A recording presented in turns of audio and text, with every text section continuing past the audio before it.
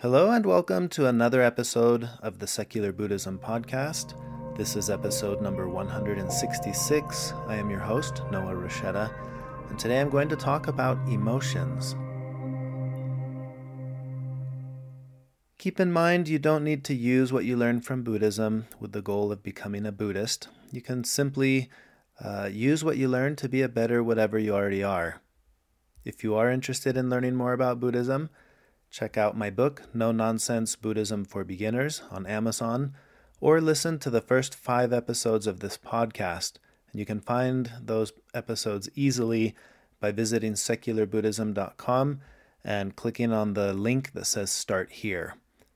If you're looking for a community to practice with and to interact with, consider becoming a patron of the podcast by visiting secularbuddhism.com and clicking the link to join our community. In today's podcast episode, I want to introduce you to a word, a term, a concept that comes from Buddhism, and it's Vedana. I'm not sure if I'm pronouncing that correctly, but it's Vedana, and this comes from the Pali and Sanskrit. It's an ancient term traditionally translated as either feeling or sensation. And in general, this word, Vedana, refers to the pleasant, unpleasant, or neutral sensations that occur when our sense organs come into contact with sense objects and the associated consciousness. This is what is referred to in psychology as the hedonic tone. And it's a term that's identified within several Buddhist teachings, the teachings of the universal mental factors. It's the teaching of the 12 links of dependent origination, from the Theravada school of Buddhism, from the Mahayana schools of Buddhism. It's one of the 5 skandhas, which are the 5 aggregates that make up who a person is in all Buddhist schools. And it's also one of the objects of focus within the 4 foundations of mindfulness practice, which is another big common practice within all schools of Buddhism. So it is a concept that's very well known in Buddhist practice and in Buddhist thought. So I wanted to talk a little bit about it. In the context of the 12 links of dependent origination, craving for and attachment to feelings, or in other words, I'm going to use the word feelings from here on out for this word, Vedana, but it's craving and attachment to feelings is what leads to suffering. And the flip side of that is awareness and understanding of our feelings is what can lead to enlightenment and the extinguishing of the causes of our suffering or anguish. So I want to unpack this concept a little bit. What does it mean to welcome the unwelcome? Well, first of all, let's talk about welcome. To welcome something is to behave in a polite or friendly way to a guest or a new arrival, something that arrives. And I like to use this analogy in my own personal practice. I like to picture in my mind a giant table, perhaps a room with a table, where the room and the table represent my mind, and the doors and windows that are open are the way that things enter this room. And all the guests that come and go, these are memories, thoughts, feelings, emotions, sensations. These are all the things that come and go. And the emotions, specifically the emotions, those are the guests. You see this represented in the cartoon movie for kids, or the animation, I should say, of the film Inside Out, which I think did a really good job of representing the way the mind works. And in the show, you have the main character is a little girl, and in her mind you have like a control booth, a table of sorts, but it's the command module for this girl, for her mind. And at the table you have the various emotions: anger, disgust, joy, sadness, and these are the characters that often at times influence or are at the command of the inputs at the table. And it's very much the way our mind works. It's what psychology teaches us about the way the mind works. And it's also the Buddhist understanding of the correlation between emotions and actions. So again, going with this as the visual to work with, you can picture this empty room in your mind where thoughts come and go, memories come and go, feelings come and go. But imagine when they do come in, we tend to go put a sticker on them. You know, the little sticker that you wear that says, "Hello, my name is," a sticker like that. And we label, here comes joy. Let me put a sticker on to make sure I know this is joy. And not only to label what it is, but also I have a feeling tone associated with this. And this is where that concept comes in. Vedana is like that's what this is. It's the feeling tone that I have of whatever it is I'm experiencing. So here comes joy. Joy enters the room. Okay, that's joy. I'm going to put the green sticker. The green is the one that I like this. I want joy to be here. Oh, here comes anger. Okay, I'm going to label this anger, but this gets the red sticker. You are not welcome here. And that labeling, that feeling that arises in association to the experience that we're having, immediately alters the relationship we have with the guest that just showed up, right? Here's this guest, and there are three types of guests. There's the welcome guest, there's the neutral guest, and there's the unwelcome guest. And the relationship with the welcome guest varies from, "Hey, I like you, please stay here longer." And then on a more unhealthy level, you can imagine, "Hey, please don't leave. I'm going to tie you to this chair so you can't leave this room." We have relationships like that with thoughts and feelings and emotions that come into our mind, don't we? With some of them, it really is like that, where it's "please stay longer." But with others, don't we go way out of our way to try to prevent that feeling from leaving? So think of it that way. And then there's the neutral guest. It kind of just comes and goes. I won't even spend much time with it because it's neutral, and we don't focus heavily on the things that make us feel neutral that way. But then there's the unwelcome guest. And this relationship ranges from, "Oh crap, here it walked into my room. Let me shoo it away. Let me take this broom and swat it. Come on, get out of here." Or more aggressive, "I take this pointy thing and poke and prod at it. Get out of here." Or even more aggressive, "Now I'm going to put bars on the window. I'm going to dig a moat outside of my door that you can't come across. I'm going to get very aggressive and try everything in my power to get you out of here or to keep you from coming in here." So again, what I want to focus on here from the Buddhist concept of this notion of feelings and what we would call feeling tones in Buddhism, it isn't about the guest, it's about the relationship that you have with the guest. In other words, the feeling that arises when that guest appears. So again, with feeling tones, they are pleasant, unpleasant, or neutral. And the Buddha taught that attending to feeling tones allows us to be present with the experience, where then we have the ability to discover that perhaps something that is pleasant can also be unpleasant, or vice versa. Something that's unpleasant could also be pleasant, or neutral. Neutrality does play a role in here, and I'll get to that in a minute. But we're not focused on changing the feeling. In other words, we're not trying to change the experience we're having. What we're trying to do in the context of Buddhist practice is we're trying to see if we can have a more skillful relationship with the experience that we're having by paying attention to the feeling that arises throughout the experience. And when we practice awareness, we're paying close attention to the feeling tone that arises with each thought or emotion. So, for example, first I notice what I'm experiencing, and then I notice how I feel about what I'm experiencing. I may notice, for example, oh, I'm experiencing anger. Suddenly, anger arises. And then I notice right away that this feeling of anger, feeling anger, is an unpleasant feeling. And then I can spend time with that, the secondary one. Being angry isn't the issue, but how I feel about being angry is where I have power to observe, understand, and perhaps change that relationship. It could be that the anger I'm experiencing arises simply because of an unskillful conditioned belief. For example, I believe that being angry is bad or wrong, or angry people have a weak mind, or being angry is evil. That comes from the devil. That could be a belief that's conditioning the experience that I'm having with anger as anger arises. Now I have the feeling associated to this experience, and that is conditioned on an unskillful belief.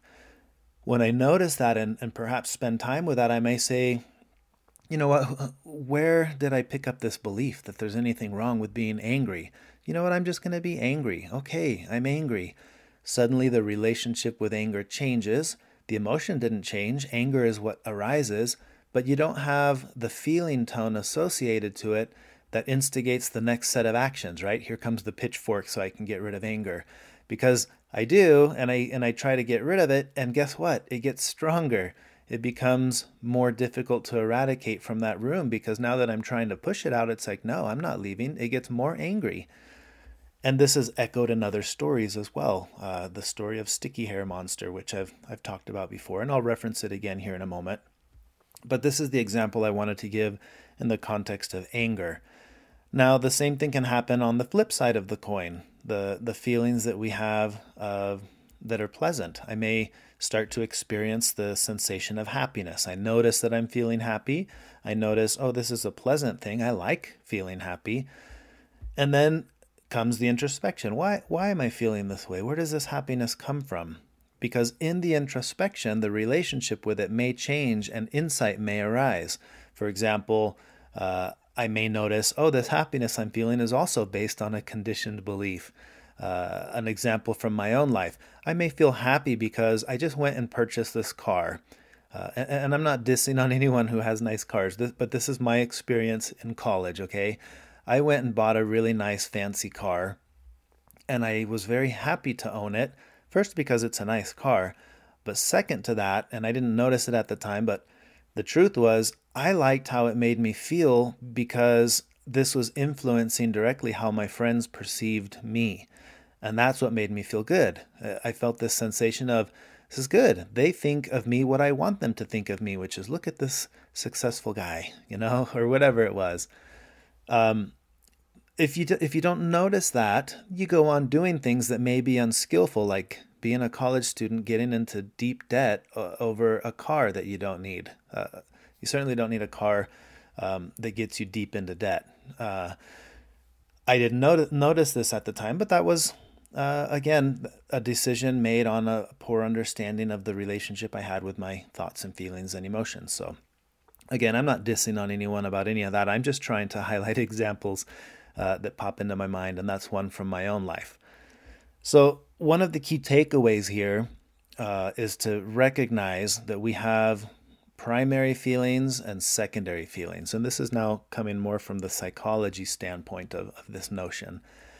And that is, the reminder here is that we want to work with the primary feelings. When an unpleasant experience arises, we tend to want to get rid of it. We don't want to feel that. And when a pleasant experience arises, we tend to want to grasp it or cling to it. We don't want it to go away. And then, of course, a neutral experience arises and we tend to ignore it. Now, I want to say something real quick here to this concept of neutrality, because I think going back to the example I used earlier of me in college, to have the insight at that time to recognize, oh, I feel really happy when others think of me the way I want them to think of me. Through introspection, that relationship may become more neutral. It's like, okay, yeah, some people are going to think positively of me, and the flip side, right? Some people are going to think negatively of me, but that doesn't arouse in me the deep, pleasant or unpleasant sensation anymore, because I've spent time with it and now I'm more neutral about it. Then that may be a direct contributor to the actions that will take place that make me not get into deep debt to buy this thing that I don't need, or to not act aggressively against this thing or person that is making me feel unpleasant. So again, keep in mind here, we're talking skillful and unskillful action as the end goal of all of this. So again, primary feelings. Keep in mind, primary feelings are the feelings that arise all throughout the day, hundreds if not thousands of times throughout the day. How you feel, these feelings arise influenced by the mood that you're in. The mood may be triggered by the song that you're listening to, or the memories that just came back into your mind, or the fact that you're hungry, or the temperature of the room that you're in. You're cold or you're hot. I know for me, heat is one of those that gets me feeling very unpleasant. And these primary feelings are not inherently good or bad, right or wrong. They're just part of the experience of being. They're part of the stream of experience that we encounter for the mere fact of being alive and being human. So the practice that becomes the goal here is the effort that we exert to accept the pleasant, unpleasant, and neutral experiences in a welcoming way. And I want to emphasize here with this notion of welcoming, that doesn't mean that you like it. Welcoming the unwanted, or welcoming things that you wouldn't think you would want to welcome, it takes effort, it takes understanding, and it takes practice, but it's not about switching from pleasant to unpleasant, or vice versa, unpleasant to pleasant. This is simply the practice of recognizing, here's how things are. This is what I'm experiencing. There's nothing wrong with that. This is just what is. What insight can I gain out of this? Because insight there is the key. Understanding is the key. With insight, with insight and with understanding, what ends up happening is a change in the relationship you have with the thing that you're experiencing. That is the goal. And I need to emphasize this again. The goal here is not to take the experience and change it. Get rid of sadness so that happiness can be here. It's not that. We're not trying to alter the thing that we're experiencing. We're trying to have a more skillful relationship with that thing. And this is where I want to echo again the story of Sticky Hair Monster. You can, if you need a refresher, this is episode number 138, Sticky Hair Monster, or just Google the story of Prince Five Weapons and the Sticky Hair Monster. This is from the Jataka Tales, a collection of Buddhist stories. But there's a really important lesson to be learned there. When you notice what you're experiencing, then you pay attention to the feeling tone that arises with that experience. In other words, I notice this is pleasant, it's unpleasant, or it's neutral. It's something that I want, it's something that I don't want, or something I don't really care about. Then what you see is if you can focus on changing the relationship you have with the experience. Again, like the story of Sticky Hair Monster, where the prince remained the prince throughout the whole thing. He didn't change. The monster was still the monster, but through the change in relationship, by the prince spending time with the monster, stop fighting it, just sit with it, talk to it, get to know it. What happened is the relationship between the two is what changed. At the end of that story, the sticky hair monster is still a sticky hair monster that may be stinky and unpleasant and all the things, whatever it was is what it was. And the prince remained exactly who he was, but the relationship between the two changed, and the relationship is the key. With a skillful relationship, he was able to continue on his journey. With an unskillful relationship, he could have just died there at the hands of the monster like everyone else did, because the relationship is the key. So I want to emphasize that again with this notion of feeling tones and welcoming the unwanted. When you're welcoming the unwanted, it's not about making the unwanted turn into something wanted. You don't have to think about it that way.